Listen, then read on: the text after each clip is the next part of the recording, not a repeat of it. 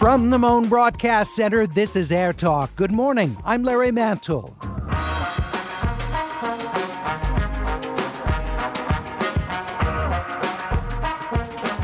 Cancellations are mounting as the number of coronavirus cases grow. Several prominent universities are moving classes online. Some sports events are being canceled or played without fans in attendance. Even the prominent Coachella Festival is reportedly considering postponing until later in the year. We'll update you and take listener questions for our public health experts. And controversy continues over a major publishing house's planned decision to publish, then cancel publication of Woody Allen's autobiography. We'll hear multiple perspectives on the move. It's Air Talk right after NPR News on 89.3 KPCC.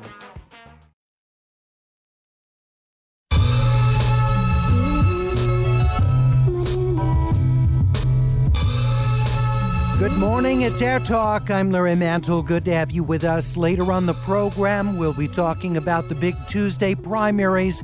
6 states holding very important primary elections, including Michigan. But we begin with the latest on coronavirus locally.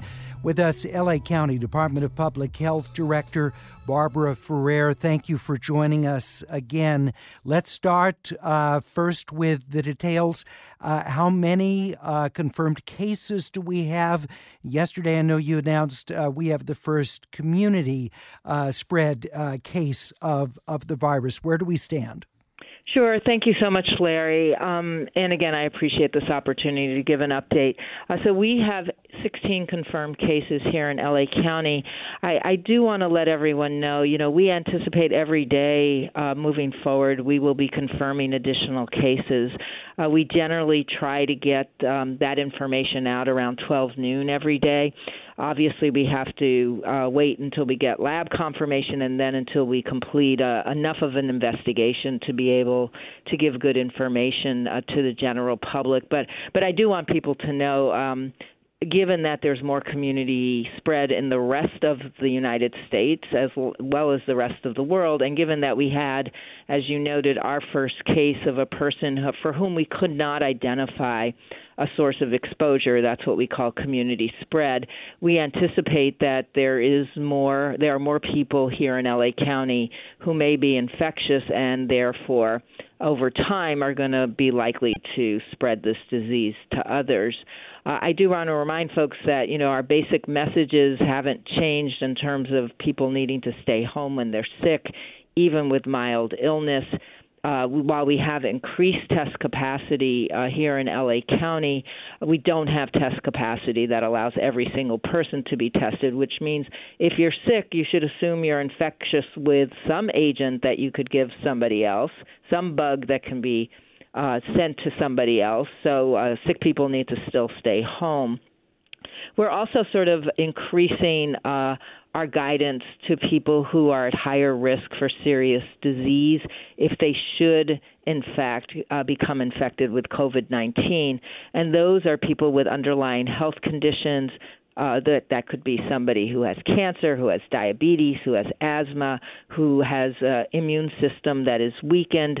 We also are concerned about people who are elderly. We know that the average age across the world at which people are more likely to die of novel coronavirus, of COVID-19 disease, is in fact 80, which means that as people get older, their risk increases for serious illness and the unfortunate event of having some people who are dying from COVID-19. So again, we want to make sure we're protecting our elderly and pregnant women. And for that group of people, we're now recommending that they should avoid all non-essential travel, that they should avoid going to large public gatherings, they should avoid going to large public events, they should stay away from theaters as much as possible to protect themselves. As there's more virus that may be circulating in our community, people who are at highest risk of really contracting serious illness need to take some protections.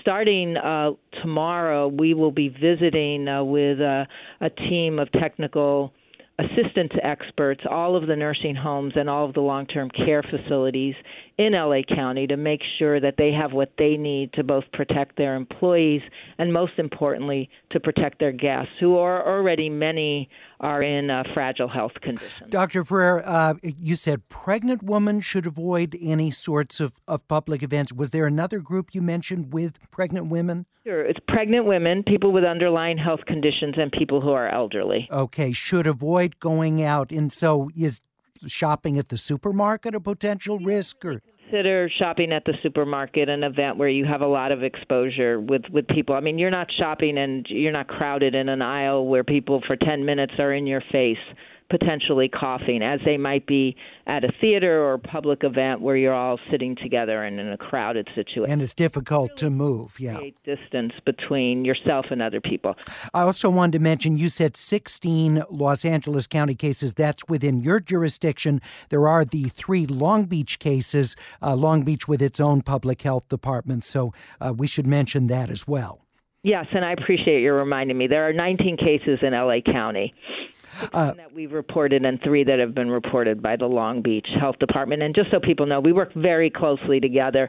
It's just jurisdiction matters here because when you have positive cases, you're often issuing isolation and quarantine orders, and those orders would be handled by the Long Beach Public Health Department for Long Beach residents. We've had a couple of healthcare workers at urgent care centers say they don't have access to the test collection kits to be able to send off and have people tested. So again, who does have those kits if someone needs to be tested? You know, there are various provider offices that already have those and medical facilities that have those. We don't have a list of who has the capacity to do that testing. It's a matter of having trained staff and in some situations having a room where it's appropriate to collect those specimens, and then having, of course, the ability to have the specimen kits that you need to collect the specimens. And many places, unfortunately, many providers, particularly providers who are in solo practices or small group practices, are not set up for taking these specimens. But I want to assure you that providers know where they can send their patients. Okay. To get tested. So it's not, it's, I can't give you the whole list. It's a long list. Mm-hmm. Where people can get tested, but providers who don't have capacity to test either call us because they have a dedicated line to reach us and we'll tell them, or they already know where to send patients. Thank you so much, Barbara Ferrer. We appreciate your joining us. Look forward to it tomorrow. She's Director, Los Angeles County Department of Public Health. Just want to update you on what's going on with public events. You've probably been hearing that many communities have canceled St. Patrick's Day festivities or other public gatherings. Professional sports leagues are considering what to do with their crowds. At this point, we haven't had games scheduled with no crowds whatsoever. But the major sports leagues made a joint announcement last night that they would not have visitors in the locker room or clubhouses, that all interviews would be done instead outside of those areas to limit the exposure of the athletes to those who might be ill without knowing it. They're also, with the Coachella Music Festival that fans eagerly await at this point, there are reports that organizers are considering whether they can hold that at the regular time or will need to postpone till later in the year. There have been international sporting events played before empty stadiums with the games simply televised, no live fans, and there have been others canceled outright. The Ivy League announced this morning it's canceling its league men's and women's basketball tournaments and awarding the NCAA automatic qualifying to the tournaments to the top regular season finishers in the respective women's and men's Ivy Leagues. Joining us now to talk about the latest on COVID-19, the novel coronavirus, is Dr. David Eisenman, professor of medicine and public health at UCLA. He directs the university's Center for Public Health and Disasters. Dr. Eisenman, we appreciate your being with us today. I'd like to take some listener calls with questions for you as well. We're at 866-893-KPCC, 866-893-5722. First of all, your top-of-mind thoughts about what we're seeing from the spread of coronavirus in the U.S. Well, thank you for having me on the show. I think it's really important to emphasize what our health commissioner just said, which is that we should expect to see more cases every day. I think it's really important, too, that we have this clear, credible, and consistent information from her coming every day at noon, the announcement from the local health department about this. So we should expect to see disruptions multiply as the cases increase. This is an exponential growth. In the beginning, you see one case, then 2, then 4, then 16, and it doesn't really seem like much. But if you remember your curves of exponents from high school math, dare I say, it takes off at that point, 256, 6,000. And that's the nature of exponential growth, as it seems quite small in the beginning, and then it explodes. So we all need to start to mentally prepare and listen to our health commissioners about what we can do to reduce transmission in the community. Are you taking any solace in the rate of spread in China seeming to slow? It is good news. It shows that the curve of transmission can be bent, that if we have rigorous social distancing and people adhere to that we can change the rate of people getting infected and the number of people getting sick. And that's really good public health. We're seeing some universities go to online classes for the foreseeable future. Both of the major Bay Area universities, Stanford and Cal, have done that. Columbia has done it. And there have been several others that have followed suit. What is the threshold for a college or university making a decision to do that? Is that just an abundance of caution or more than that? I think it differs between each university. I guarantee that each university is meeting daily to get an update on cases in the community, to understand what's the situation and to see if they need to change their status. Some may be going to online teaching because there's been a case among a worker or a student, or others are making this decision because there are cases in the community. So Columbia and Yeshiva University in New York are near the epicenters of the New York outbreak. Why UC Berkeley chose, that's probably a similar reason, but I can't say. I'm not privileged to that. I know that all the universities are thinking about reducing the effect on their student body, on their staff, and having different triggers, but all very informed triggers for that decision. I don't know if you've seen this news that is just broken, but in the community of New Rochelle, which is just outside New York City, a 1-mile containment zone is going to limit gatherings there. This, the New York Times is reporting. Can you tell us a little bit about what a containment zone is and when public officials might call for that? I haven't seen that. I'm not sure if that means that they are quarantining people within that zone or if they're doing something called a cordon sanitaire, which is what has been going on in Italy, where people are not allowed to travel in and out. So I haven't seen the article. Yeah, and I don't talk about. We often mix up the term quarantine and cordon sanitaire, and they're different. All right. Well, we'll keep an eye on this story and see what specifically they're talking about, because they use that term that certainly I'm not familiar with, and we'll see if we get more specifics on what's happening there. We're talking with Dr. David Eisenman, professor of medicine and public health at UCLA. So this is an opportunity for you to ask him specific questions about COVID-19. We're at 866-893-KPCC. or the AirTalk page, kpecc.org. Denise in Tarzana says, I have friends in Italy who are locked in, seeing how China and South Korea have gone to extremes of quarantining residents. Do you see mass quarantines as a viable solution? Dr. Eisenman? There's a lot of debate about this among professionals in the public health community. It seems to have worked in China. The WHO says that it made a big difference, and we can see that in the bending of the curve, the lower number of new cases every day in China. It is early to say whether it's going to work in northern Italy and whether it's going to work in Italy. And it's even a question of feasibility in the United States. So we do know that social distancing works. Limiting mass gatherings, telling people to work from home, reducing travel. Those are evidence-based practices that we know do work across all kinds of epidemics. But the scale of what has been done in China and the scale of what is being done in Italy has never been done before in the modern era of epidemics.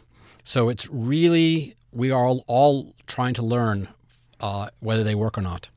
Tony in Playa Vista says, what makes this coronavirus different from other outbreaks like H1N1 or SARS? Is it the way that COVID-19 spreads? I'm curious how we got past those outbreaks, Tony said, but this one is such a big deal. Well, it is different. They have different levels of lethality. For number one, SARS, which I think the questioner asked about, was very lethal, but it wasn't as easily. It was easily contained, and we were able to stop the spread in the community and get rid of it. H1N1, we actually had a outbreak of it, then it died away in the summer, and then it came back in the fall. And we still have outbreaks of H1N1, but they're very small, so it's never gone away. But we are able to immunize against it, and we are able to keep it from being a major epidemic.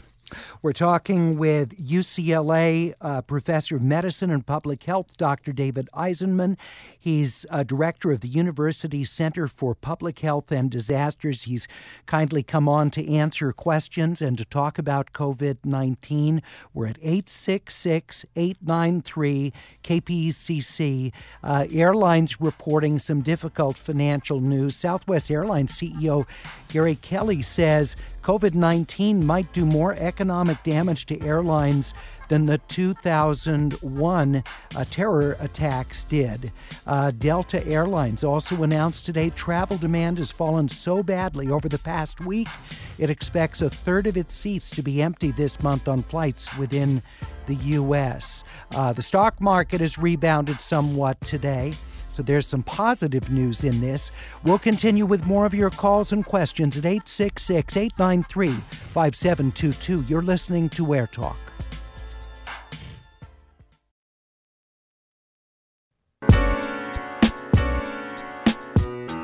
You're listening to AirTalk on 89.3 KPCC.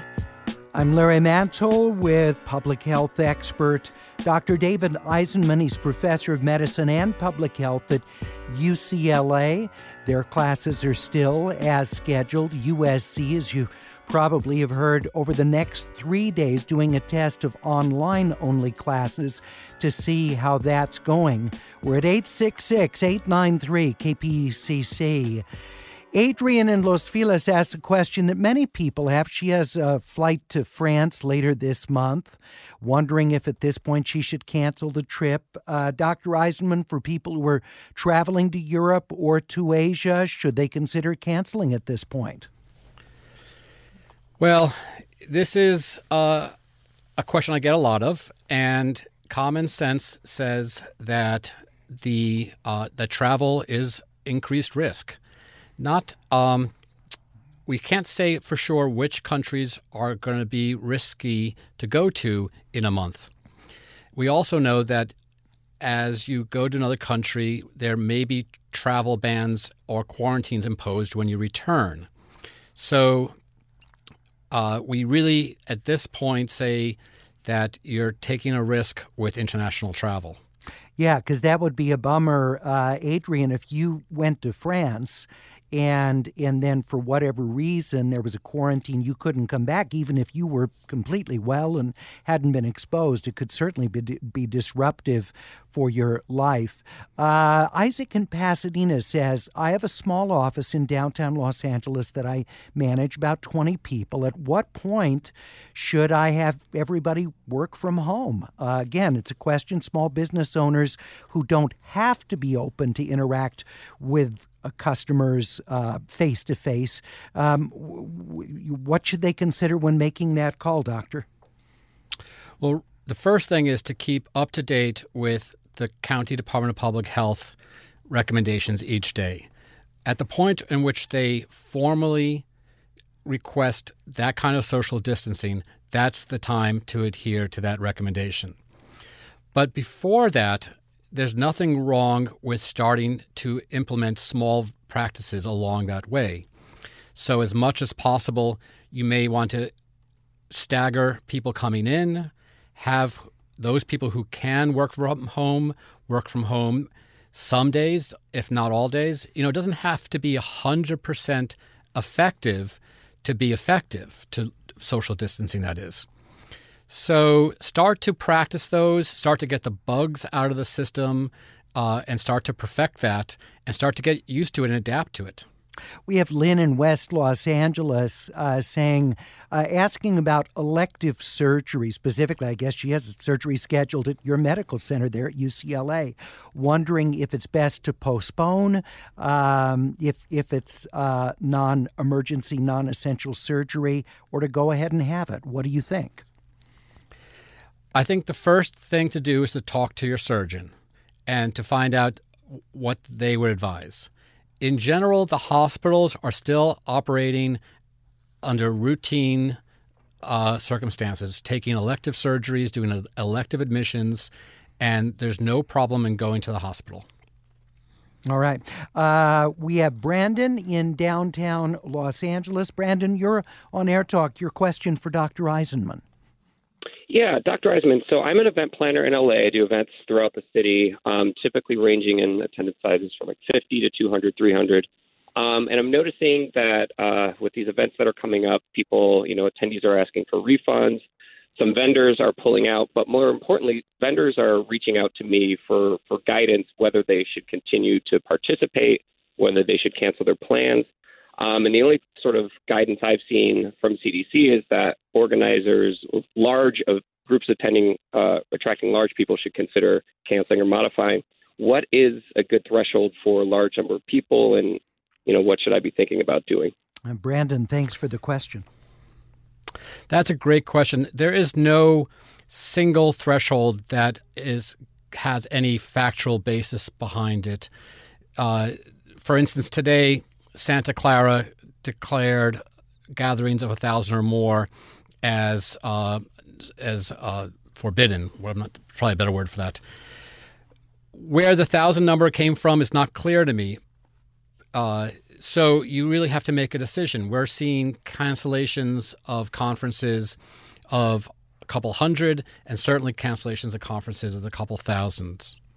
And sometimes the issue gets pushed by just attendee cancellations. I think, with South by Southwest in Austin, one of the issues before the mayor of Austin said the event should be canceled was that there were a lot of cancellations of people who were going to go, filmmakers, musicians, and the like, who were pulling out.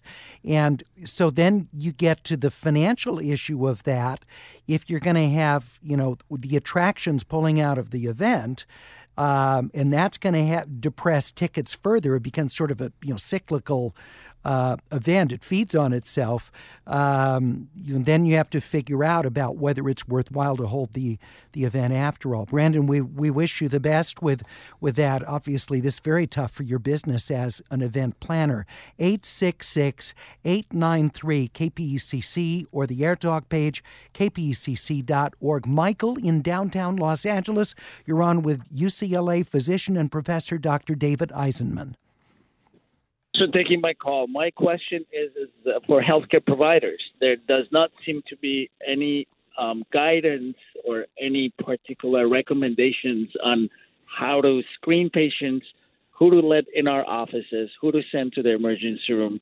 I wanted to get your expert's opinion on that, as we are in the front lines of this whole epidemic, and we need more guidance. We need more guidelines. What kind of a clinic are you at, Michael?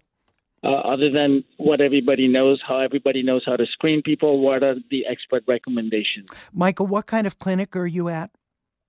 Family practice clinic. A family practice. Okay, thank you. Dr. Eisenman?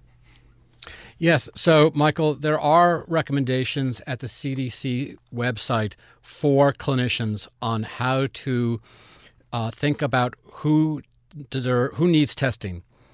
In general, tests are unfortunately still limited in Los Angeles and only available through a certain number of centers and labs. So I know that you can't screen in the usual sense of the word, that is testing just everybody, that the person has to have a fever and some symptoms consistent with coronavirus, such as trouble breathing or other respiratory symptoms like a cough. And at least as of yesterday, they need to have had some contact with someone with a disease or travel. Now, it's really clear to me that that's going to change very soon. Once we have community spread, by definition, we're no longer going to limit it to people who have a known contact or known travel history. But you need to keep up with that through the Department of Public Health website, which also has material for clinicians, as well as through the CDC. I have more details on what's happening in New Rochelle in New York. Governor Andrew Cuomo announced that schools, houses of worship, and large gathering places will be shuttered for 2 weeks in a containment area centered in suburban New Rochelle. It is the heart of what appears to be the nation's biggest cluster of coronavirus cases. The state will send National Guard troops to help clean surfaces and deliver food in the area, a 1-mile radius around a point near a synagogue connected to some existing cases. This, according to New York Governor Andrew Cuomo. The state and a private health system are setting up a testing facility in the area. Schools within it will close for 2 weeks starting Friday, and state and local officials are working to determine large congregate facilities or gathering places that also will shut down. So, Dr. Eisenman, that the kind of thing you expect we will see more of?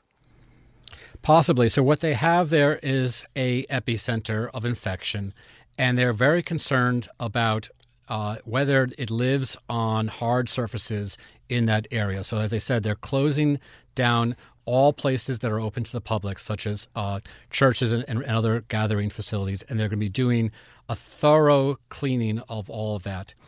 In addition, it sounds like they may be closing. Do they say if they're closing businesses? I don't see that in the report, but it's certainly possible. So I would be surprised if they closed businesses. I think people still need to be able to go out to shop and get food. They may be going in and cleaning down those facilities and then reopening them.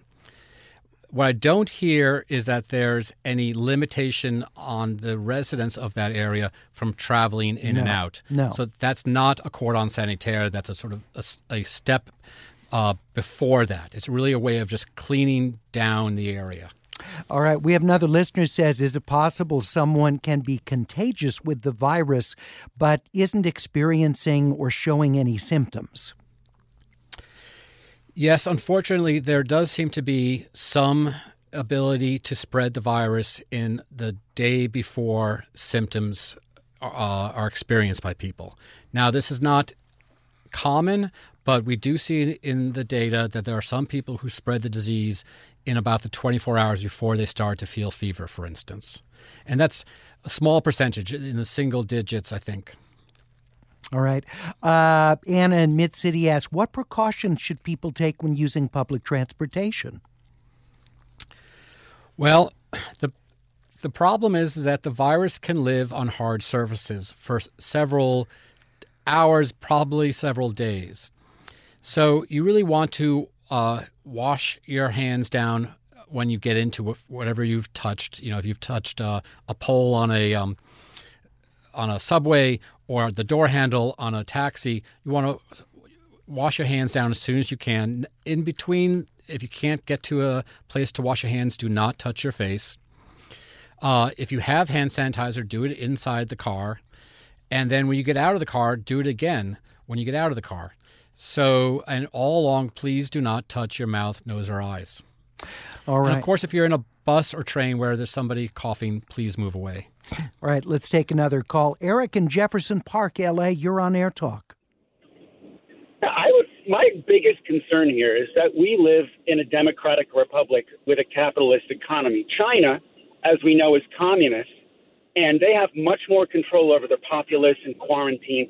Italy is a democratic republic, but in a way they have old school values. Given our government and economic system, are we at a disadvantage in the United States? I spoke with my physical trainer just earlier. I said, what if you had to take 3 months off? He said, I'd be bankrupt. I don't know what I'd do. What are your thoughts on it?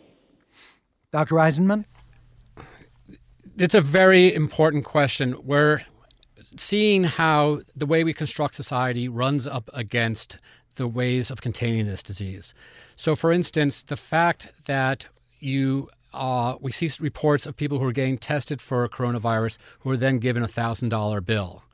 Or we hear of people who cannot stay away from work because they're temporary workers, and they may lose their job. So we've set up a system that is opposed in some ways to really doing the kind of social distancing and getting the kind of health care we need.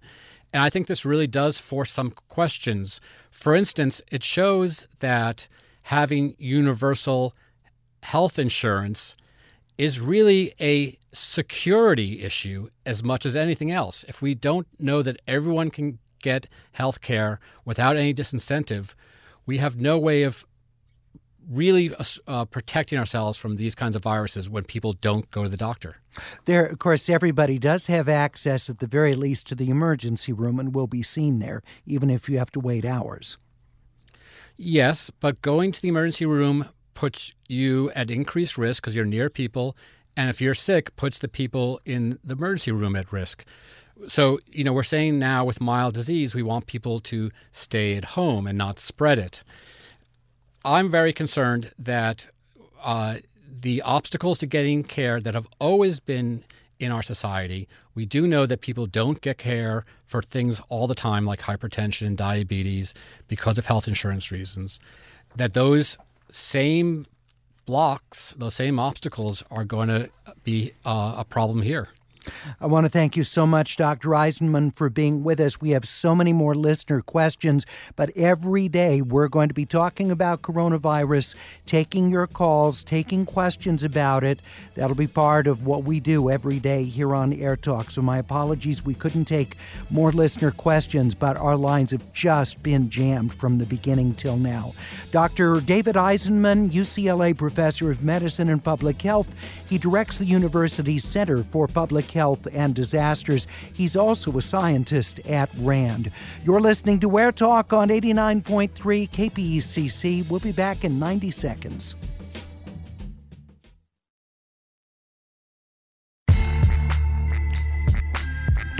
It's AirTalk. I'm Larry Mantle. Good to have you with us. Today, an important day for the Democratic presidential race. 6 states holding primaries, including very important Michigan, where Bernie Sanders, hoping to come back from his setback on Super Tuesday, even though he won the state with the most delegates, California. We'll talk about what the stakes are. That's coming up next hour on AirTalk. But first, as you might have heard last week, in fact, it was last Monday, the Hachette Book Group announced it would publish Woody Allen's autobiography, Apropos of Nothing. The CEO of Hachette said, we believe strongly there's a large audience that wants to hear the story of Woody Allen's life as told by Woody Allen himself. Well, it turned out that many of the employees of that publishing company didn't want the book to come out.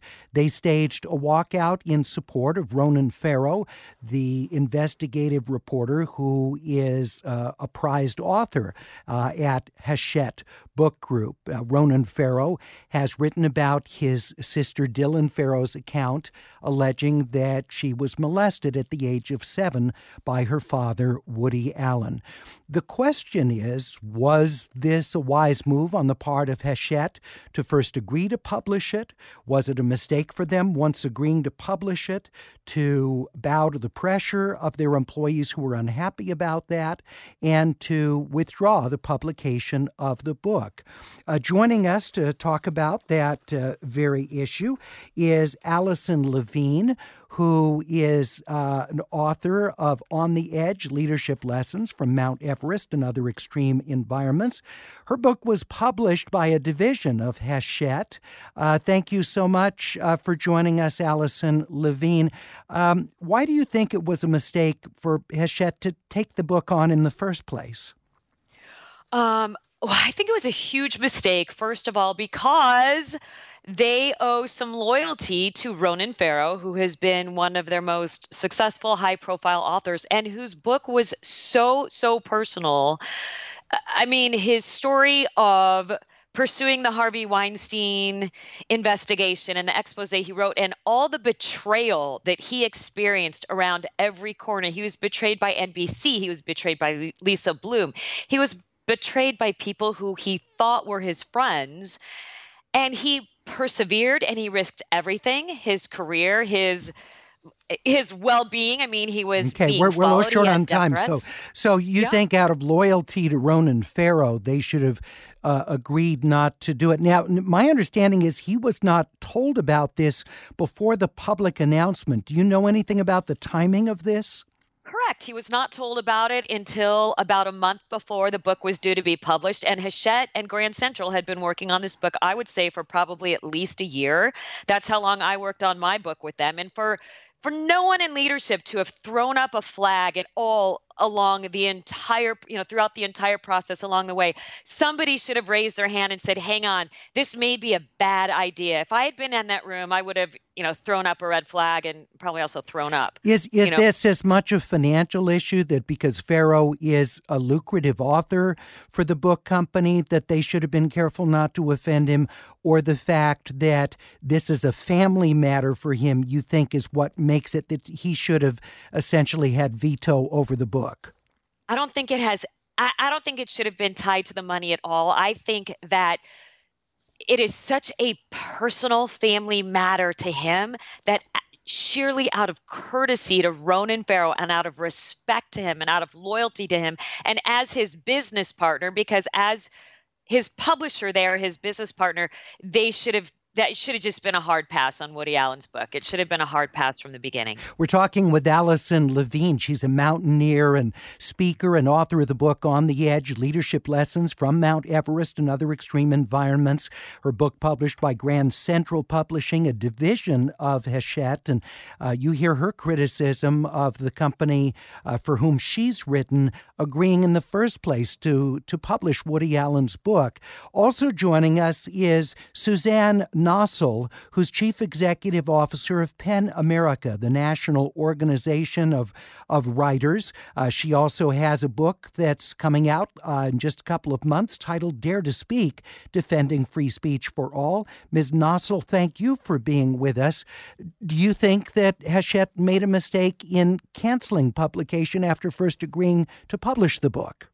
Well, I think you got to separate the initial decision to publish the book, and I don't pass judgment on that. That's not my role to second guess an editorial decision. But I think once that decision has been made, there needs to be a very high bar when it comes to reversing that decision under fire. And in this case, I think it was a bit of a perfect storm for the reasons that Allison set out, and the fact that you had Ronan Farrow and Woody Allen being published by the same house and dealing with such a traumatic family rupture.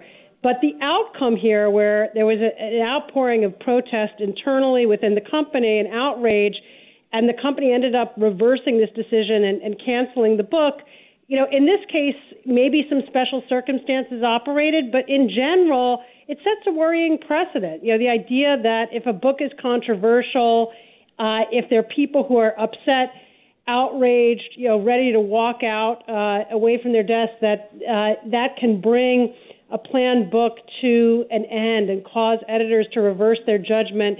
We want that to be very rare. That's a worrying situation. This case, Woody Allen may not have many sympathizers, but the next time around it could be somebody who, voices a controversial opinion on a scientific matter or a health issue. And if they have their detractors who call it into question and they make enough noise, the publisher, may decide really not to publish in the first place, not wanting to foresee this sort of thing happening down the line. So as a profession organization, that for us is the prime concern, really. What kind of precedent does this set, and how do we avoid a situation where publishers simply shy away from controversial books because they know the blowback will be so intense that they won't be able to withstand it? One thing I found a little curious is there have been major publishers who have published memoirs from people who've committed terrible crimes for which they were actually convicted. In this case, you have an allegation from Woody Allen's daughter, 2 investigations. No charges were filed. I understand it's a very complex case and people claiming both sides of this. But there's certainly ambiguity around this that there aren't in some of the other controversial books involving crimes that were actually proven in court. So are you concerned, Suzanne Nossel, that this could set a precedent? I am. And, I don't think even proof in court should be the standard in terms of a book. I mean, we can learn something as a society from a book written by a convicted murderer or even a pedophile. There may be some important insights, maybe about the nature of evil that we derive from a book like that. But if there are editors who exercise professional judgment and decide, look, this is a story worth telling, there's something to be gained here, there's a reason to put out this book, I don't think we want a kind of societal litmus test of, is this person good or evil? There's so many highly regarded artists, authors throughout history who've had deeply checkered personal backgrounds. Norman Mailer stabbed his wife. Would we have wished his publisher to cancel him? I'd like to hear from AirTalk listeners what you think. We've heard Allison Levine, who's a published author by a division of Hachette Books, the company that originally agreed to publish, then said that they won't publish Woody Allen's autobiography. Her argument is that Ronan Farrow, there's a relationship between a publisher and an author, that's an important thing. It needs to be nurtured and needs to be honored, and that Hachette did not honor that in their original decision to publish the book. 866-893-KPECC or the AirTalk page, kpecc.org. You've heard Suzanne Nossel of PEN America, her concerns about the message that this sends, but I'd like to hear from you what you think about the 2 decisions. The first one originally to publish, then the decision backtracking that no, Hachette wouldn't. 866-893-5722. Back in 1 minute.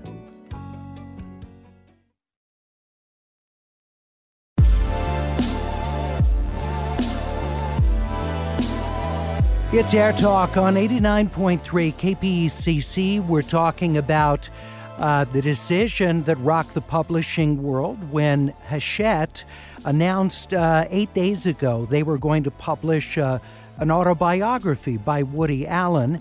And then by Friday, after a walkout of Hachette employees in support of one of their big authors, Ronan Farrow, who was the son of Woody Allen, they then announced they would not be publishing the book after all. 866-893-KPECC. Also with us, senior editor at the American Conservative, Rod Dreher. He's author of a piece, The Woody Allen Witch Hunt. Thank you for being with us. Your concerns briefly, because we have listener calls here, but briefly your concerns about Hachette backing out. Well, I thought it was disgraceful what Hachette did, and they're my publisher of a book I wrote in 2013, Grand Central is. I think it's disgraceful for all the reasons Suzanne said earlier, but also because the impression that has been left by what they did on Friday is that they yielded to the protest of a mob of their own employees who denounced the publisher publicly. I think probably they pulled the book in regret over having angered Ronan Farrow, one of their biggest authors. Nevertheless, the impression that they've left is that a mob, a woke mob, a progressive mob that has cultural politics on its side gets a heckler's veto. Woody Allen's book is not a book for me. I don't like Woody Allen, but I really am worried about who the next victim is and where we draw the line. What about, though, Allison Levine's point that the relationship between an author and a publisher is important, needs to be nurtured, and that Hachette, the real error was in them doing this when Ronan Farrow and all the challenges he faced in doing his reporting on Weinstein and Me Too and the like was left out of the loop.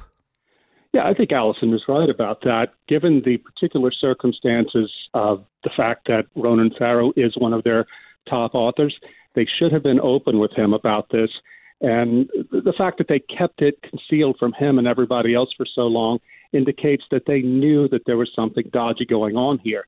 But having made the decision to publish the book, they had a moral obligation to Woody Allen and, frankly, to his readers to go ahead and stick with what they had announced. Adam in West Hollywood, your opinion of Hachette's, both of their decisions? Yes, I'm also a published author. I'm also a frequent contributor to the New York Times. I think that this is very dangerous for a writer, and it's very disconcerting. There's already such a protracted marketplace. To have the fear after you completed a work, after you've made a contract, all this time and energy put into something to lose it all, it is very daunting. All right, Adam, thanks very much. I appreciate it. Let's talk with Eduardo in Santa Monica. Your opinion of Hachette. Larry, where in the federal Constitution or in the Constitution of the state of New York does it state that presumption of innocence and due process are waived in cases of sexual misconduct? The decision by the Hachette employees, their demonstration, and Hachette's decision to not publish the book is punishing Woody Allen. But what is he being punished for? There has been no trial. Punishment without a trial is lynching. Well, Eduardo, let me go back to Allison Levine on that because, he may get the book published somewhere else. My assumption is he's not in dire financial straits, that the advance on this is going to make or break him. So, yeah, whether it's fair or not to him, the issue you raise about due process and whether he's guilty or innocent of sexual abuse of his daughter. For a publisher, they're making it on a variety of other points. Allison Levine, you want to respond to that?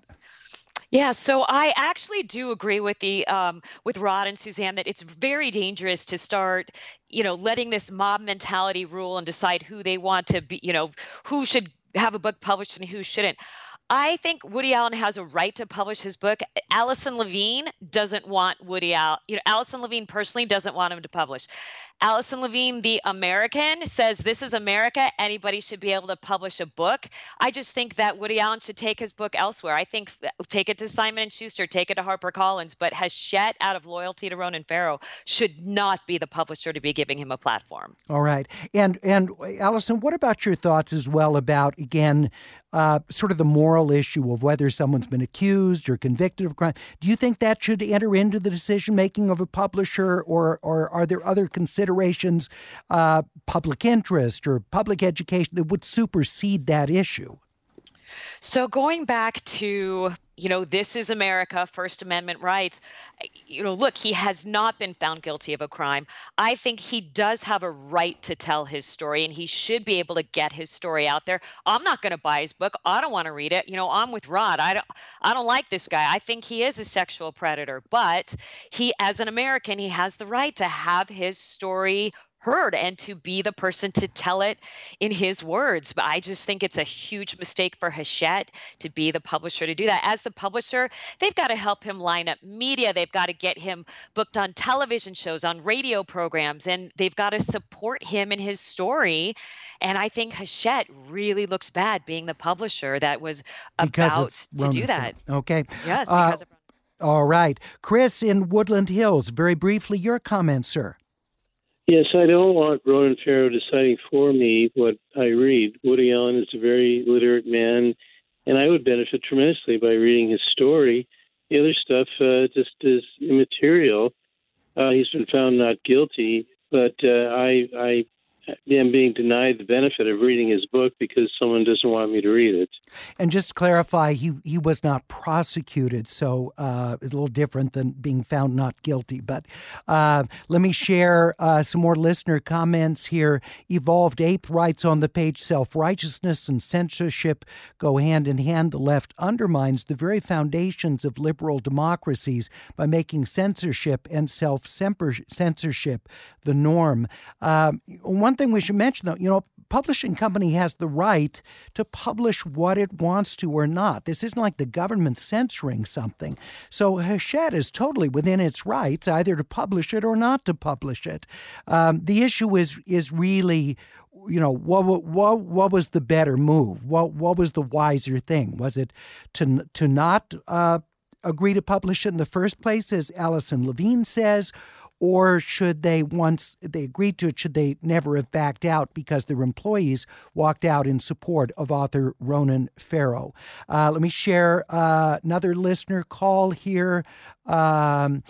Frank of America writes, I disagree with the decision not to publish Woody Allen's book. Even Hitler's Mein Kampf is still in print. I understand it's a private company and the decision doesn't run afoul of any laws. However, this is overboard. Pippi writes on the page, I never liked Woody Allen or his movies, but this decision to back out of publishing his book is wrong based on what their employees thought. If the employees don't like what Hachette is publishing, they can find other jobs. And if the public has a problem, they don't have to buy it. Well, I want to thank our guests for joining us and talking about the ongoing controversy from Hachette's decision about the Woody Allen autobiography. Allison Levine, Suzanne Nossel, and Rob Dreher joining us on AirTalk. Coming up, we'll talk about Super Tuesday, or I should say Big Tuesday, a week after Super.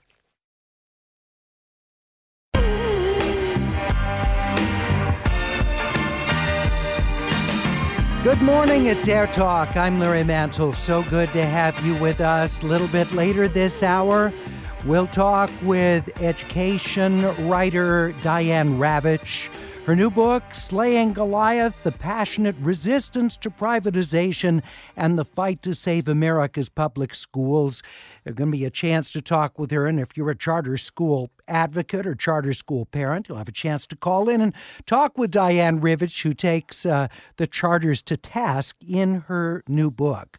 But we begin with politics and a big day with 6 state primaries, including the big prize of Michigan. Joining us to talk about the importance of today's primary day is lead 2020 campaign editor for Bloomberg News, Wendy Benjaminson. Wendy, good to have you with us today.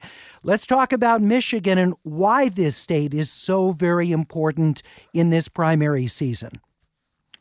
Well, thank you first for having me. And second, Michigan is a very important state, and it's really, let's start with the math. It's one of the most important states because it has more delegates to offer tonight to a candidate than 3 of the other states voting tonight combined, Washington, Idaho, and North Dakota. The other states are Mississippi and Missouri. It's also a great testing ground for the general election. You have a large African-American population in the cities. You have a significant Arab-American population. You have union workers in the auto industry of all races. You have rural voters. You have maybe the Obama-Trump voters, that very important bloc that voted for Obama in 2012 and then turned to vote for Donald Trump in 2016 and are ripe for picking, the Democrats believe. So it's got, something for everybody. If Joe Biden ends up winning Michigan, how big a mountain then is it for Bernie Sanders to climb going forward? It's a pretty big mountain because we're looking at the states ahead then the following Tuesday, where you have Illinois and Ohio, whose demographics are very similar to that of Michigan. And so as goes Michigan, probably as goes Illinois and Ohio. You have Florida and Georgia, which are going to be very in favor of Joe Biden a week from today. And then you have Arizona, which is a relatively small state. Bernie is favored there right now. It has a heavy Latino population, which at least in Nevada tended to vote for Bernie Sanders. So that could be his last stand, but it's not going to be enough to make up for Florida, Illinois, and Ohio. And conversely, if Bernie Sanders wins Michigan, how much does that help to reverse Biden's momentum last Tuesday? It could certainly hit the brakes on it, if not, grind it to a screeching halt. Again, he would pick up a lot of delegates. He leads Biden now, he trails Biden now by only 91 delegates. So if he picks up 125, which I think is the number in Michigan, then he's well positioned again. But then again, look at the states on the following Tuesday, including Florida. But it does make it an interesting contest, continuing. We're talking with Wendy Benjaminson, lead 2020 campaign editor for Bloomberg News. African-American vote, you mentioned one of the major segments of the voting populace in Michigan. And what's the sense of having Kamala Harris and Cory Booker, the 2 senators endorsing Joe Biden? Is that expected to carry much weight among black voters in Michigan? It certainly could, and they both campaigned with him last night there in Michigan, and that's a big help.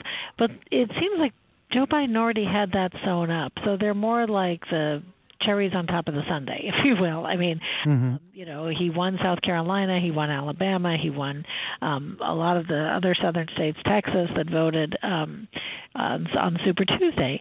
And so, he's really expected to do well in Mississippi and Missouri tonight. So the idea that Kamala Harris and Cory Booker would add to that, of course they would. But I think it's more of a proof of his appeal to the African-American community. And let's not forget, if Biden's the nominee, he needs to pick a running mate, and I would say both of their applications are in. Have we heard any reports in any of these states, people concerned about the COVID-19 coronavirus might avoid in-person voting, or because I'm not aware of outbreaks in these states? Is that not something that seems to be of concern by the county registrars? It is a concern of the county registrars and the secretaries of state. They have moved some polling places out of elderly centers to avoid having the residents there exposed to the coronavirus, possibly, because, as you know, it's much more dangerous for older people. It is in Washington state, where they have only mail-in ballots, so they don't have to worry about people waiting in long lines together. On the other hand, they are having a campaign begging voters not to lick their envelopes. And I don't even know how long saliva stays on an envelope, but they are begging people to use tape or something rather than licking the envelope that they're still sending in. They do have a large coronavirus problem. The others are doing extra deep cleaning on the polling equipment, and switching out the pencils that you use to mark your ballots more often. So everyone is taking it into account. the one group that isn't are the candidates. I mean, Bernie Sanders and Joe Biden are no spring chickens, right? They're in their late 70s. Yeah, and shaking hands and kissing babies. And Bernie Sanders had heart surgery just a few months ago. He did, exactly. So they seem to be just, charging right ahead, as does President Donald Trump, who's also in his mid-70s now. Wendy, thank you for being with us and giving us the latest on the high stakes with these primaries, particularly Michigan today. We appreciate it. All right. Thank you so much. From Bloomberg News, she's the lead 2020 campaign editor, Wendy Benjaminson.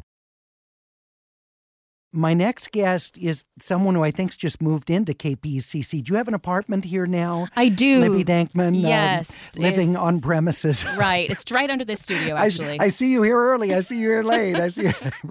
Of course, Libby, our politics reporter here at KPCC, who has been everywhere over the past several weeks, including now covering a criminal matter.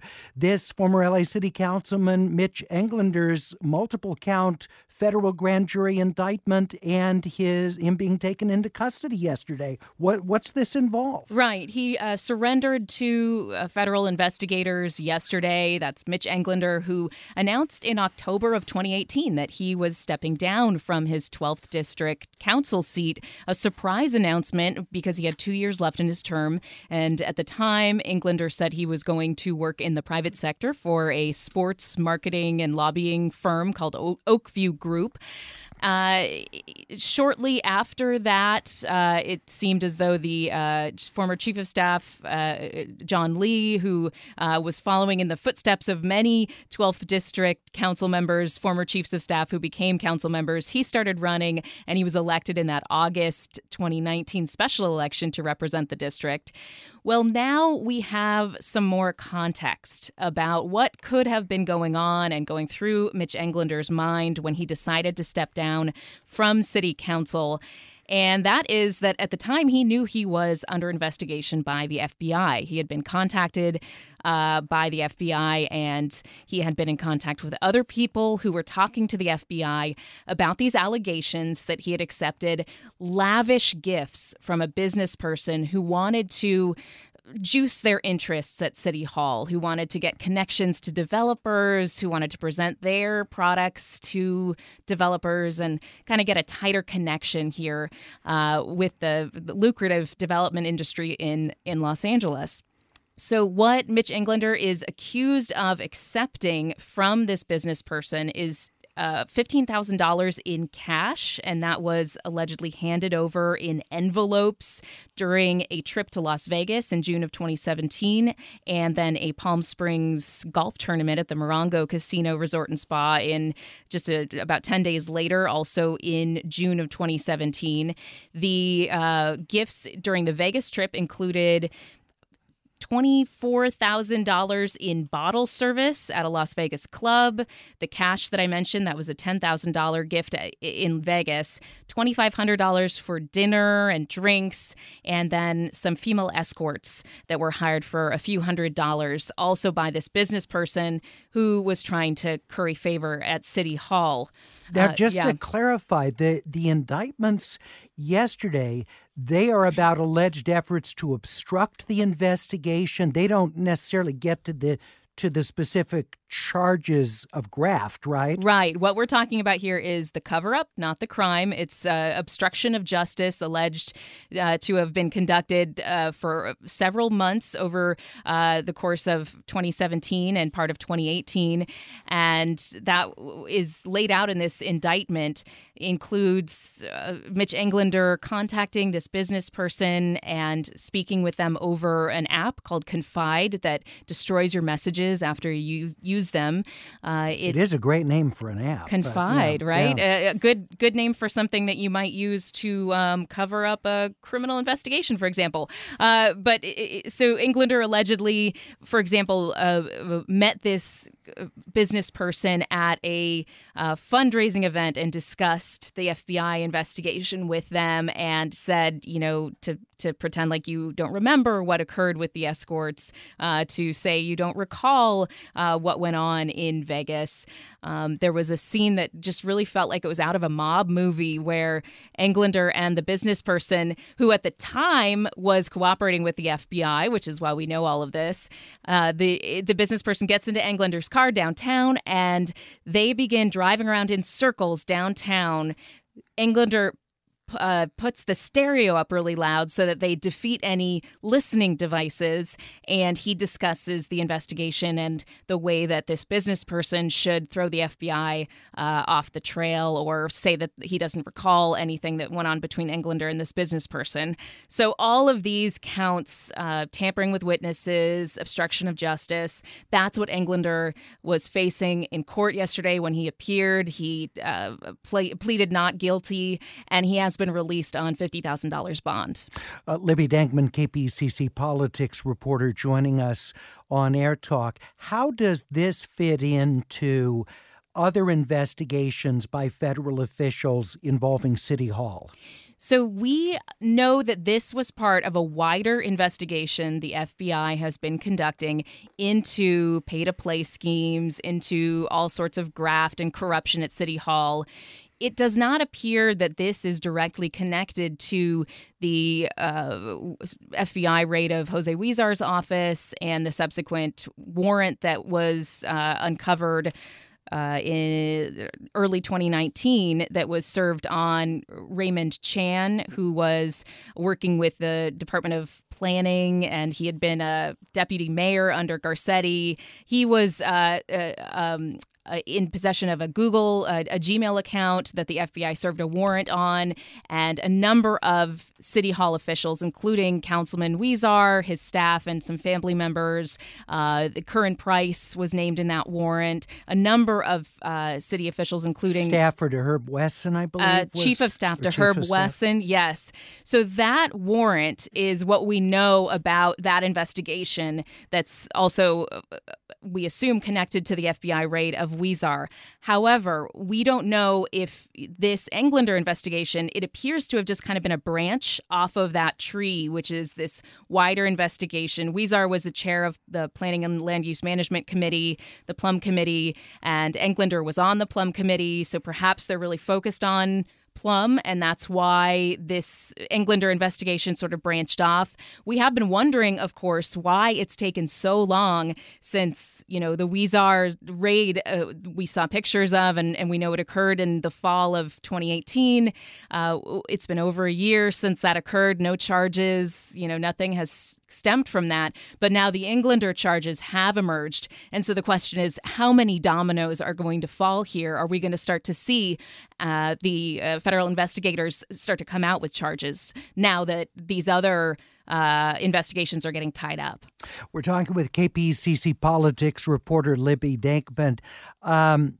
Do we have any sense of why the federal government isn't filing charges specifically about the alleged exchange of cash and prostitution and whatnot? Envelopes of cash. Yeah, why it is confined in this case to the allegations of witness tampering and obstruction. I don't have any insight. The U.S. Attorney's Office isn't talking at this point. The FBI never talks about an investigation. So we don't know if, there's something involved with the decision-making process of, which charges they knew, they could try to get to stick. It's unclear why, when you have a direct witness saying that a city councilman accepted envelopes of cash in casino bathrooms, you wouldn't go after, those charges directly. And do we know anything about the business person involved here? Is just where they call the person as business person A or B or? Right. It's business person A, and we know that they wanted to make connections in city development. We know that Mitch Englander did introduce them to a developer friend of his over lunch, and he made promises about other introductions. We don't know exactly. It doesn't seem that this business person is a developer themselves, just based on contextual clues in the indictment. But again, these players are only identified as, say, city staffer B, who is a person of interest now, because this is a staffer who, in the indictment, was along on the Vegas trip and also participated in sending a backdated check to the business person after the FBI investigation. They became aware of the FBI investigation. This city staffer B, we don't know for certain who it may be. However, we do know that John Lee, the current sitting city council member in District 12, who is currently leading Lorraine Lundquist in that re-election battle, he has come out and said, I was on the Vegas trip, but he has said, I did not know of any illegal activity, and I have participated in the FBI investigation, so cooperated. We know that this city staffer B was identified as a staffer who left in June of 2017 from the office of Mitch Englander, and that is the same time at which John Lee left. There was another staffer who left in the same month, and that staffer has come out and said, I am not city staffer B, identified in this indictment. So we do have a number of, obviously, Lorraine Lundquist coming out and saying we need to know what role John Lee played in all of this. As she's trailing in the race. As she is trailing in the race. And currently we just don't know. For example, there's a city councilman identified in this indictment, City Councilman A, and then we have city staffer A, who works for that city councilman.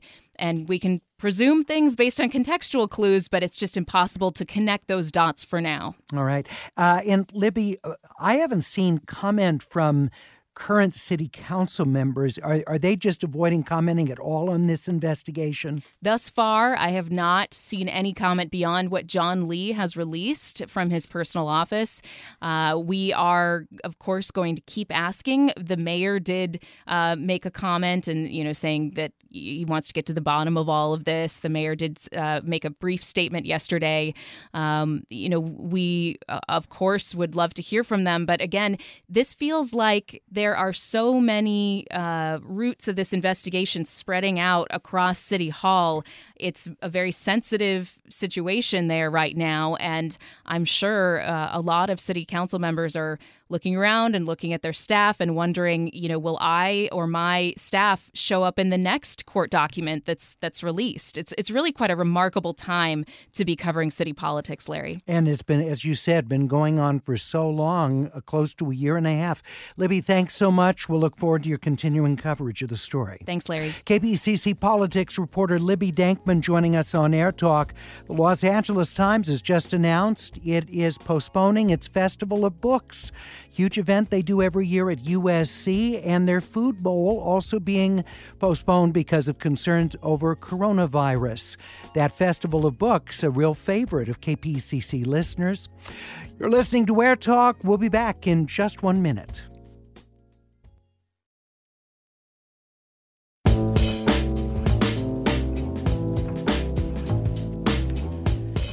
Such pleasure to have you with us on AirTalk. I'm Larry Mantle. Coming up a little bit later, we'll talk with Diane Ravitch, who's been writing about education for many, many years. And in fact, she was the Assistant Secretary of Education in George H.W. Bush's administration, then actually went back to work in the federal government Department of Education later on during the Clinton years. Her new book is Slaying Goliath, The Passionate Resistance to Privatization and the Fight to Save America's Public Schools. That's coming up later this hour on AirTalk right here on KPCC.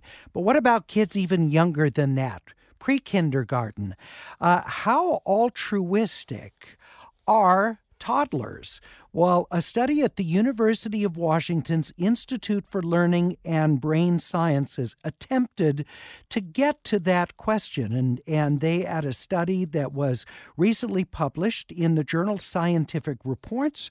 We're very pleased to have with us Rodolfo Barragan, who is lead author of the study, is also a postdoctoral fellow at the University of Washington. Sir, thank you very much for being with us today. Thank you so much for having me. So how did this study get designed? Who came up with the idea of trying to figure out whether toddlers are altruistic? Well, in the news media, you oftentimes hear about studies that show maybe one species is altruistic, another one might also be, but we really looked at the wide scope of studies, and we realized that there was something that humans do that no other species is reported to do. And so we decided to look at whether very young infants at 19 months of age would in fact do this. So that is the transfer of a food item to another person from hand to hand, the readiness to spontaneously do that and share a delicious food item, in this case fruit, that had never been demonstrated in other species, and we decided to see if it could be present in young humans. Well, let's talk about chimpanzees. How do their young behave when it comes to food, as well as how do the parents of the little chimps behave when it comes to food? Yeah, so it's really intriguing that very young chimpanzees, just like very young humans, reach out towards their mothers when their mother is, say, holding a delicious piece of fruit like a banana, a grape, and yet chimpanzee mothers do not share that sweet part of the fruit. They might share the stem or some leaves, but there is no evidence that they share these delicious, nutritious, sweet fruits that we found in our study that, of course, human infants do. So let's talk about the first study, what you had in the control group. So you had 19-month-olds, and they come to the laboratory, and then you've got a researcher who's facing the 19-month-old. So what does the control group do versus the other group? Yeah, so in one group, the infants see the begging experimenter, so it's very clear that that person would like the fruit. So in that situation, the majority of the infants picked up a fruit, and then gave it to the experimenter. In the other situation, we kind of intentionally threw the fruit into the tray rather than letting it accidentally fall. So we decided to do this because there was actually previous studies of chimpanzees that found that, for example, if you accidentally drop, say, a lid from a jar in front of them and reach for it, they will come over, pick it up, and give it to you. However, they don't do that when you intentionally throw it, so they can see what your intentions are, what you need.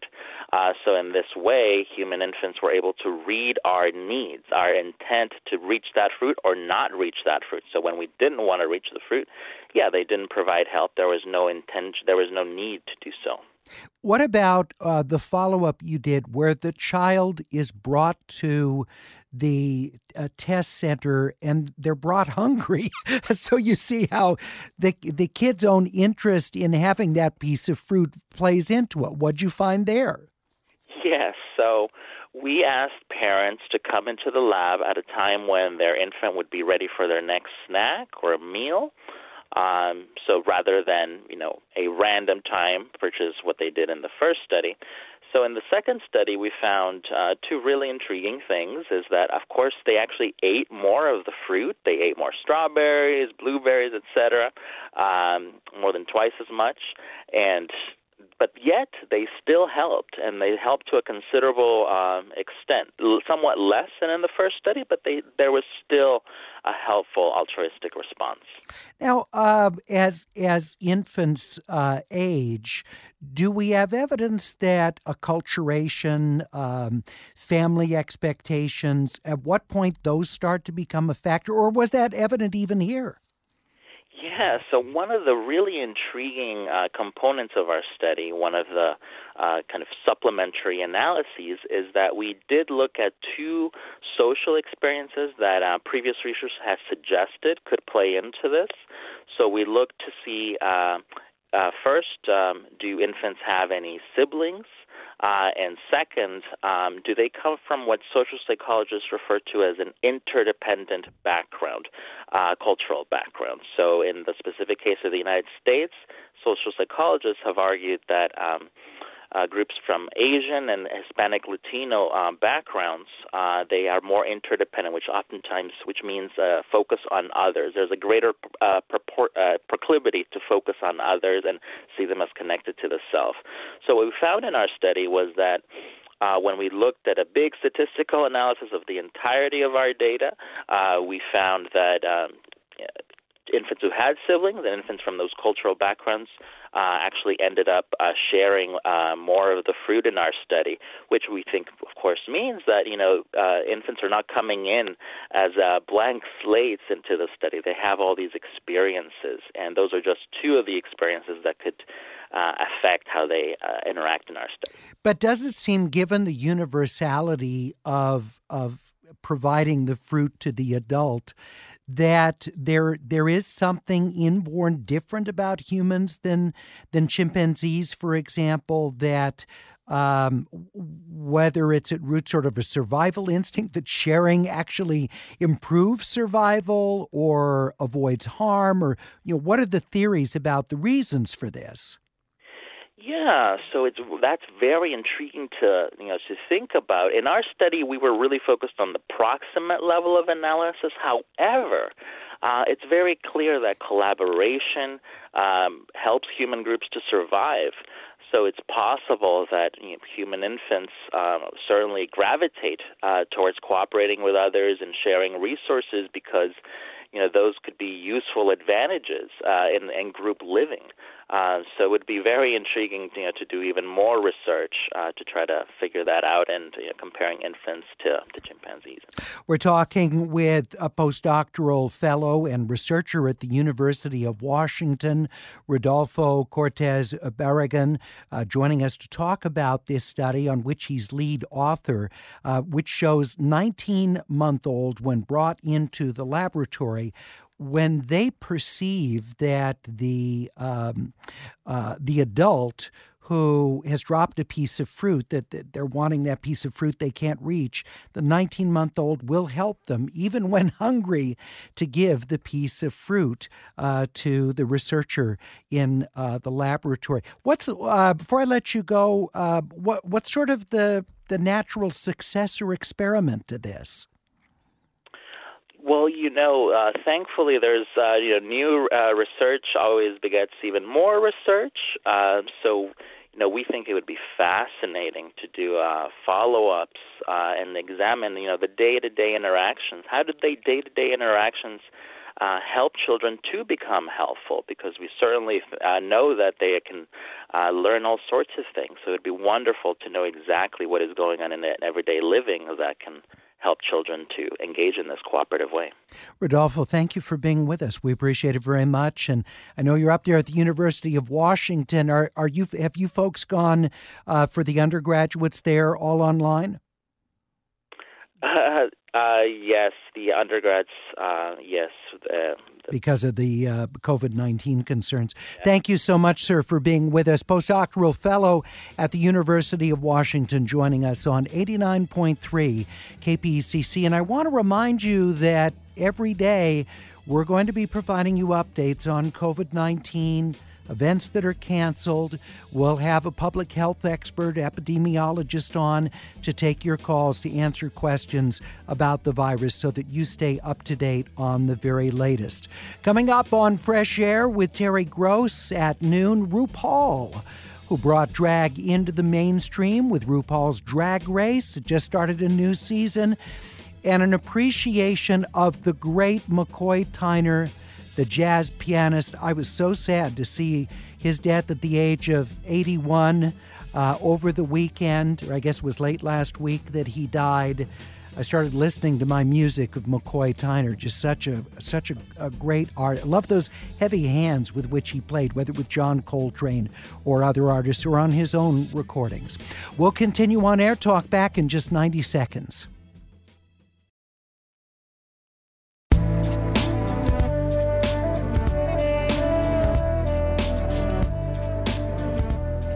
It's Air Talk. I'm Larry Mantle, and such a pleasure to have you with us. I appreciate it so much.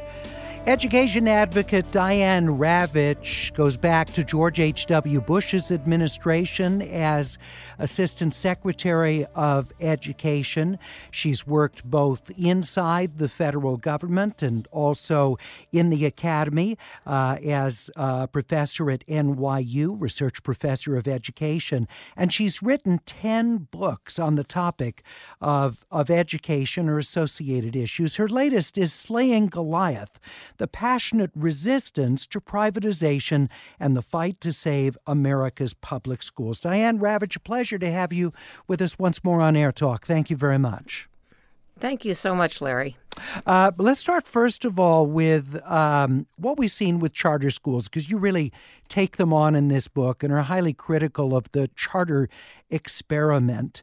And you tie it into a kind of an effort to disrupt the whole public school model by coming up with schools that are run like businesses and which, in essence, though they use tax dollars, compete with public district-run schools. There are those who claim that the charter schools outperform the district-run schools. You take issue with that, and why? Because it's simply a fact that charter schools on the whole do not outperform public schools. A small percentage of them get higher test scores, but they're usually the schools that don't accept children with disabilities, that don't accept children who don't speak or read English, and who kick out the kids that they don't want, so therefore they have higher scores. There's a very significant percentage of charter schools that are at the very bottom of their state ratings, underperforming the regular public schools. My big problem with charter schools is that we're creating two systems of schools getting public funding when we can barely afford to take care of one system. Our current school system, public schools in California and elsewhere, is dramatically underfunded. California is spending on par with the state of South Carolina. It has underinvested in public education for a generation and spent many hundreds of millions, if not billions, on charter schools. So it just doesn't make sense. We have to have one great system of public schools, just as we have one police department, one fire department, one set of public highways, and this is a public service that should be of excellent quality, and it's not. We should mention when it comes to per pupil funding and where California ranks, I assume you're looking at the ones that are weighted for the cost of living. The State Legislative Analyst Office puts per pupil spending at 29th in the country in California, and public education funding has gone up considerably over the past couple of years here. I was looking at the federal data, and on the federal data, it may not be weighted for cost of living, but California is far below average on the federal data. Yeah, and so hypothetically, what would be wrong if you ended up with a public education system in which there were more charters than there were district-run schools? The argument would be this gives parents a greater selection, more choice on the type of school or even the type of governance within that school. What would be wrong with that in your view? Well, the charter movement has been promoted primarily by billionaires, Wall Street, and Silicon Valley tech titans. They believe in the free market, but the problem with the free market is that it always produces winners and losers. We only have to look at what's happened in the stock market in the last few days to see that the free market is not one that lifts all boats. And competition does not make public schools better. It actually makes them worse because the charter schools can choose the students they want. They have the freedom to kick out the students they want. And when they're kicked out, where do they go? They go to the public schools. So if we were to have, let's say, half the kids in public schools and half the kids in charter schools, the public schools would be overloaded with the kids with disabilities. It would be overloaded with the kids who don't speak or read English, and they would be considered the poor people's schools. And the charter schools would be considered like private schools with public money. That doesn't sound like a democratic system. We have for almost 200 years had a system in this country, or since about the 1840s, so we're not quite at 200 years. But we've had a system where we believed in public education as the great equalizer, and we believed that the purpose of public education was, first of all, to create citizens, to develop character, and also to provide equality of educational opportunity.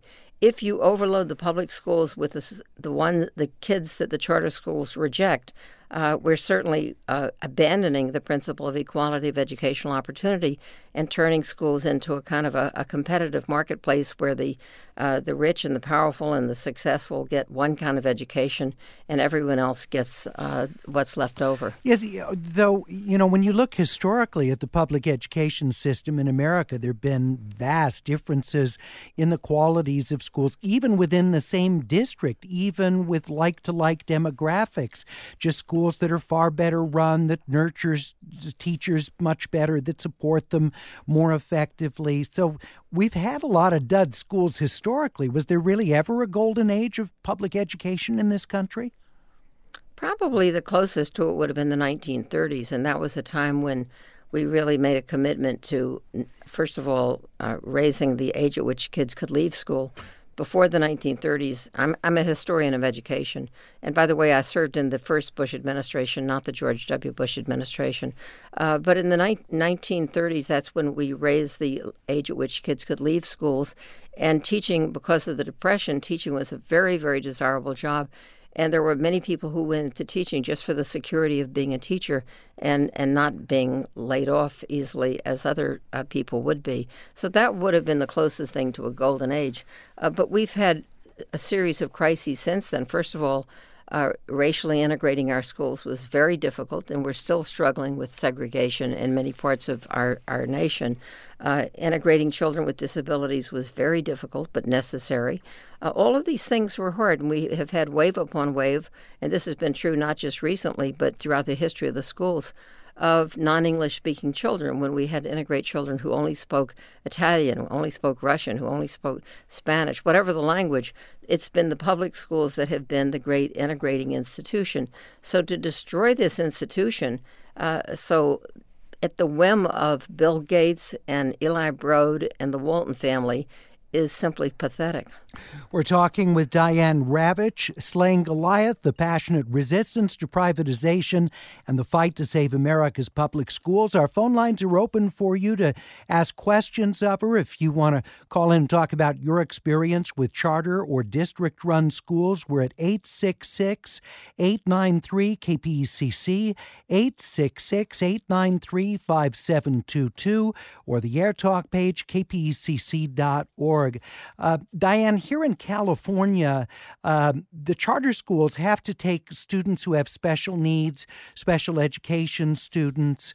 They're not able to not take kids who are English language learners for environment. Are you saying that they de facto exclude those kids, even though it's they're not allowed to do that? I would have to look at the demographics to say if that's true. What I do know that's true about California is that it has had more charter scandals than any other state. California was the site of the single biggest charter scandal in the country, and that was an online charter that scammed the state. All of the principals involved were indicted in San Diego almost a year ago, and the leading figure in this has fled to Australia, but they scammed the state of $50 million. The online charters in general across the U.S. are a scandal. They're usually the worst performing school in the state. And there have been other scandals beside where individuals are now serving jail time for crimes committed in Los Angeles County because they were embezzling from the school or simply pocketing millions of dollars or using the charter school credit card as their personal credit card and charging limousines and first-class airfare and fancy dinners, et cetera, to their school credit card. So the problem is in California, and I know there's recently been a change in the charter law under Governor Newsom and leadership from Tony Thurmond, the state superintendent of public instruction, but there has been very lax control of charters, very lax oversight of either their finances or their academic practices. And I think that that's going to change starting June 1st. But in the meanwhile, they're rushing to open more charters so that they can get in before that deadline hits. What California has allowed to happen and up until now and until June 1st is letting little rural districts authorize charters in the biggest cities, in Los Angeles and San Diego and San Francisco. And if the district that authorized them is 500 miles away, they can be sure of having no oversight at all. And that's what has happened in a number of these scandal cases where the administrators were getting away with millions of public dollars and putting it in their bank account.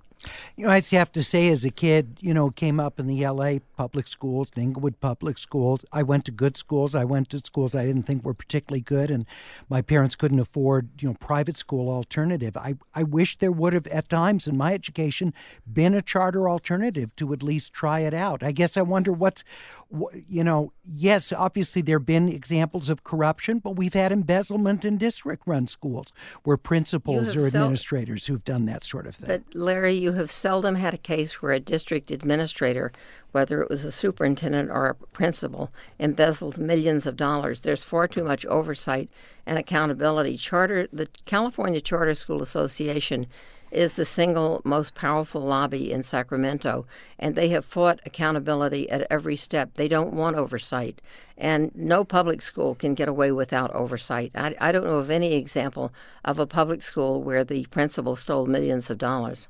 We're talking with Diane Ravitch. Her book, Slaying Goliath, The Passionate Resistance to Privatization and the Fight to Save America's Public Schools. You have a chance to ask her questions, to talk about district-run and to talk about charter schools, about the wealthy foundations and individuals who have been touting reform efforts and charter school growth, not just in California but other parts of the country. Arguably, though, California, and particularly L.A., has been ground zero for the growth of public charter schools. We're at 866-893-KPCC, 866-893-5722, or the AirTalk page, kpecc.org. Back in 1 minute.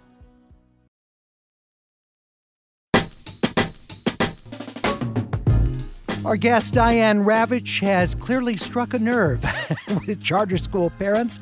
I knew she would, and she knew it, of course, too, because there are so many supporters of charters, parents who love the schools that their kids go to that are operating. But Diane Ravitch, in her new book, Slaying Goliath, sees the charter boom as creating a series of very serious problems affecting the education that kids in district-run schools are getting, also leading to corruption, a lack of oversight in the charters, and serious problems that harm the future of public education in this country.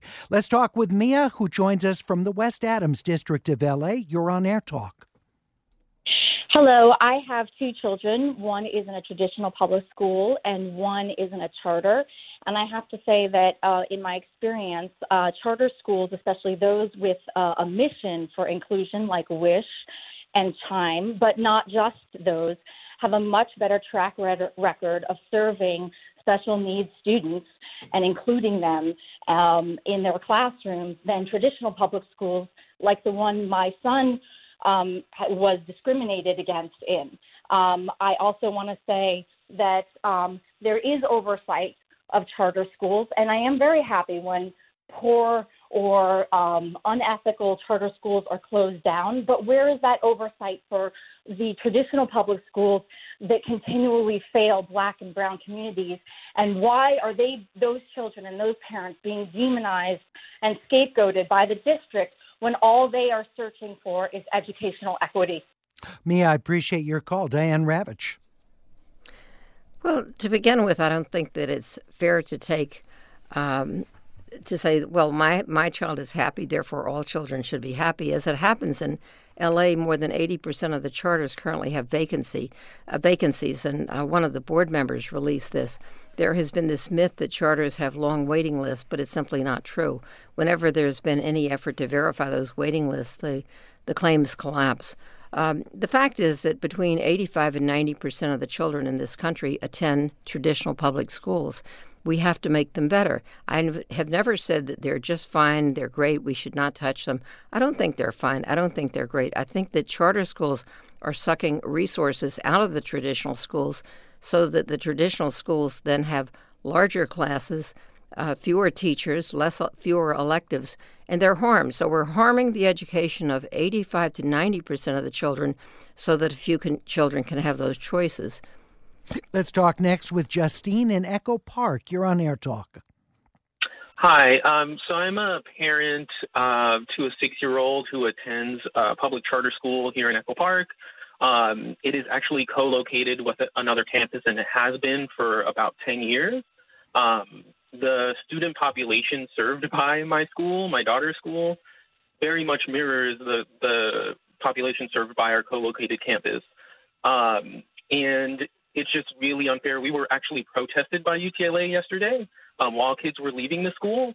And I think it's really unfair to demonize parents who make that choice. Just like Larry Mantle mentioned, when he was younger, he might have, wanted a choice like that. I wanted that choice for my daughter.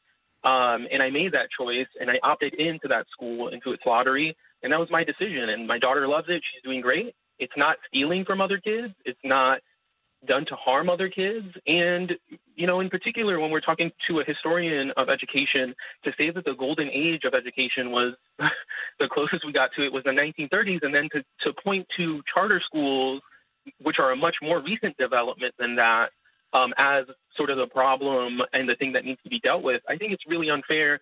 And just to close it, I'm not a billionaire. I'm a working class parent. I don't know billionaires. I don't know Bill Gates. So my decision, isn't sort of spurred by that. And I'm tired of, our families being in the middle of this political battle that really isn't serving us well. We're not coming out of this succeeding. Justine, thank you very much. Appreciate your being with us. Robert in Bradbury says, my son attends a charter school in the San Gabriel Valley. It's reversing a spiral of decline in the district-run school. The charter embraces the community and learning differences. They brought in high-income individuals who actually move there to go to public school. Diane Ravitch, your response to Justine and to Robert's comments. Well, I would recommend that they go online and Google Gordon Laffer, Lafer, who's a professor at the University of Oregon, who did a study of how much charter schools are costing California public schools. He looked at 3 districts. One of them was San Diego, a second, I think, was Oakland, and the third was a smaller district. And the cost was in the millions. The regular public schools had to cut their electives, increase class sizes because the charter schools take money away from public schools. That's simply a fact. Now, I would make a distinction between, if you ask me as a parent, what should I choose for my child, I would say, I'm a parent, I'm a grandparent. Do the best you can for your child. If you think that charter school is the best school for your child, you should go ahead and do that. You're acting as a consumer. You're not acting as somebody responsible for the public good. On the other hand, we have a Secretary of Education who would like to close all public schools. And what you're seeing, and this is why I would urge you to read my book, even though you might not agree with its conclusions. In Slaying Goliath, I show the billionaires who are behind the charter movement, the billionaires who are like Reed Hastings and Eli Broad and Bill Gates and the DeVos family and the Walton family and on and on. They are using charters as a wedge to turn people into consumers and not into citizens. And what's happening here is a devolution of our sense of responsibility for the common good. So read Gordon Laffer's study. It's called The Breaking Point. Read my book, Slaying Goliath. You may not agree, but the distinction I would make is if I were in charge of, if I were Secretary of Education for the state or for the country, I would be trying to make public schools better because that's where most kids are. Yeah, I just want to mention with Eli Broad, he's he's a philanthropist full time. He's not running a company. He has no customers to develop through this. You don't think that this is about a view that public schools have been failing and that kids, particularly from poor communities, continue to fall behind, and that many of these people see this philanthropy as trying to better the world? But Eli Broad has not bettered the world through his education philanthropy. If anything, he's trained dozens and scores of administrators to go out across the country where they've made deficits larger, have closed dozens and scores of public schools, and have been absolutely horrible administrators. They come from the Broad Academy, which he recently gave Yale University $100 million to take charge of. And people who are from the Broad Academy have a record of being hostile to public schools and encouraging charter schools. What's happened to Oakland is an example of this, where public schools are closed down and replaced with struggling and failing charters. You can't forget that charters are not they're not a panacea. B, most of them are not successful. Most of them do about the same as public schools with poor kids. A few of them do better, and a very large number of them are the worst performing schools in their state. Diane, the worst charters in Nevada, the worst schools in Nevada and Ohio are charter schools. Diane Ravitch is author of Slaying Goliath, The Passionate Resistance to Privatization and the Fight to Save America's Public Schools. We have other listener comments like Wendy in Long Beach. I'm a former charter school principal after being a district teacher. We have a very unique situation in Los Angeles. Charters address the needs of lower socioeconomic students. And we have Tom in Glendale who says, I taught both at charters and district-run schools.